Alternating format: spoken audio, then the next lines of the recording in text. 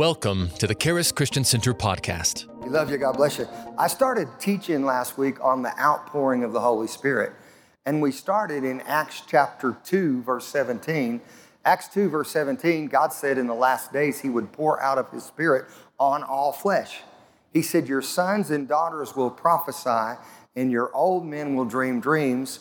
Your young men will see visions, and on my servants and on my handmaidens, I'll pour out of my Spirit, praise God, and they'll prophesy. And He says, in those days it will come to pass, whoever calls on the name of the Lord shall be saved. God poured out His Spirit on the day of Pentecost, 50 days after Jesus was raised from the dead. Why do we have church on Sunday? Because the Holy Spirit was given on Sunday. Because the church was born on Sunday. Paul said it's the first day of the week that we gather together. Praise God. And so that's why we celebrate. Amen. On the first day of the week. But when you think about it, when God poured out the Holy Spirit, it was amazing. But first of all, before Jesus ascended, He told the disciples, He told His leaders, He said, I'm going to, in Acts chapter 1, verse 4, I'm going to send the promise of the Father upon you. So I want you to wait until you receive that before you go into all the world. And it's very significant that they waited until the day of Pentecost, because what happened at the Feast of Pentecost, there were devout Jews gathered together from every nation, the Bible says, under heaven. So this was God's evangelization program. And we talked about that a little bit. Not only did He say this is the promise of the Father, but He said, you shall receive power in Acts chapter 1, verse 8. That word for power is the Greek word dunamis, and it means special, wonderful, miracle working power. The same power that Jesus operated in. How many of you have ever seen some power, man? I tell you what, I'm amazed sometimes at the thing God does. I'm just looking like, wow, Jesus, that's amazing. Praise God. He said, you'll receive power, and you'll be witnesses of me.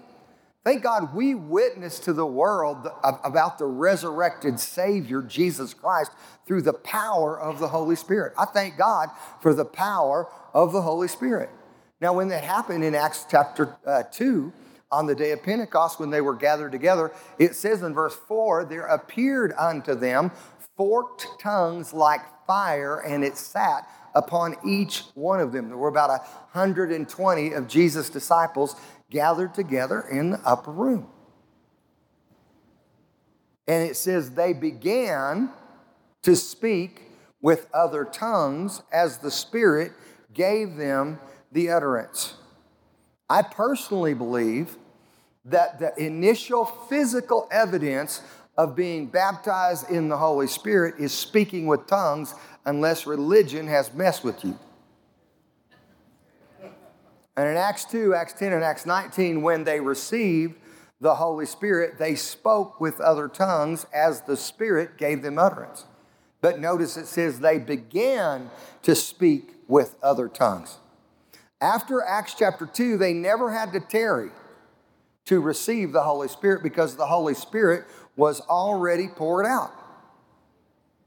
So in Acts chapter 8, they didn't tarry. Acts chapter 10, they didn't tarry. Acts chapter 19, they didn't tarry. They just believed it and received it.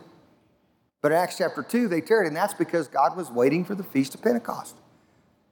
Now, when that happened, Peter got up and preached. This is what God said in the prophet Joel. He spoke of these days, and this same Jesus who you crucified, God raised Him up, and He has shed forth this. He received it first of the Father. How many of you know Jesus could not perform His ministry without the Holy Spirit? And neither can you perform your ministry without the Holy Spirit. And so He said, He has shed forth this which you now see and hear. And they said, what shall we do? And He said in Acts chapter 2, verse 38, repent and be baptized, every one of you, in the name of Jesus Christ for the remission of sin, and you shall receive the Holy Ghost. Those three things are very significant. Repentance is talking about salvation in this area. It's talking about repentance towards God and faith toward Jesus Christ. Talks about that in Hebrews chapter 6. That's talking about salvation. Being baptized is talking about identification. Paul says in Romans chapter 6, when we are baptized, it's like we died to sin, now we live to God. Amen? So we identify with Christ's work.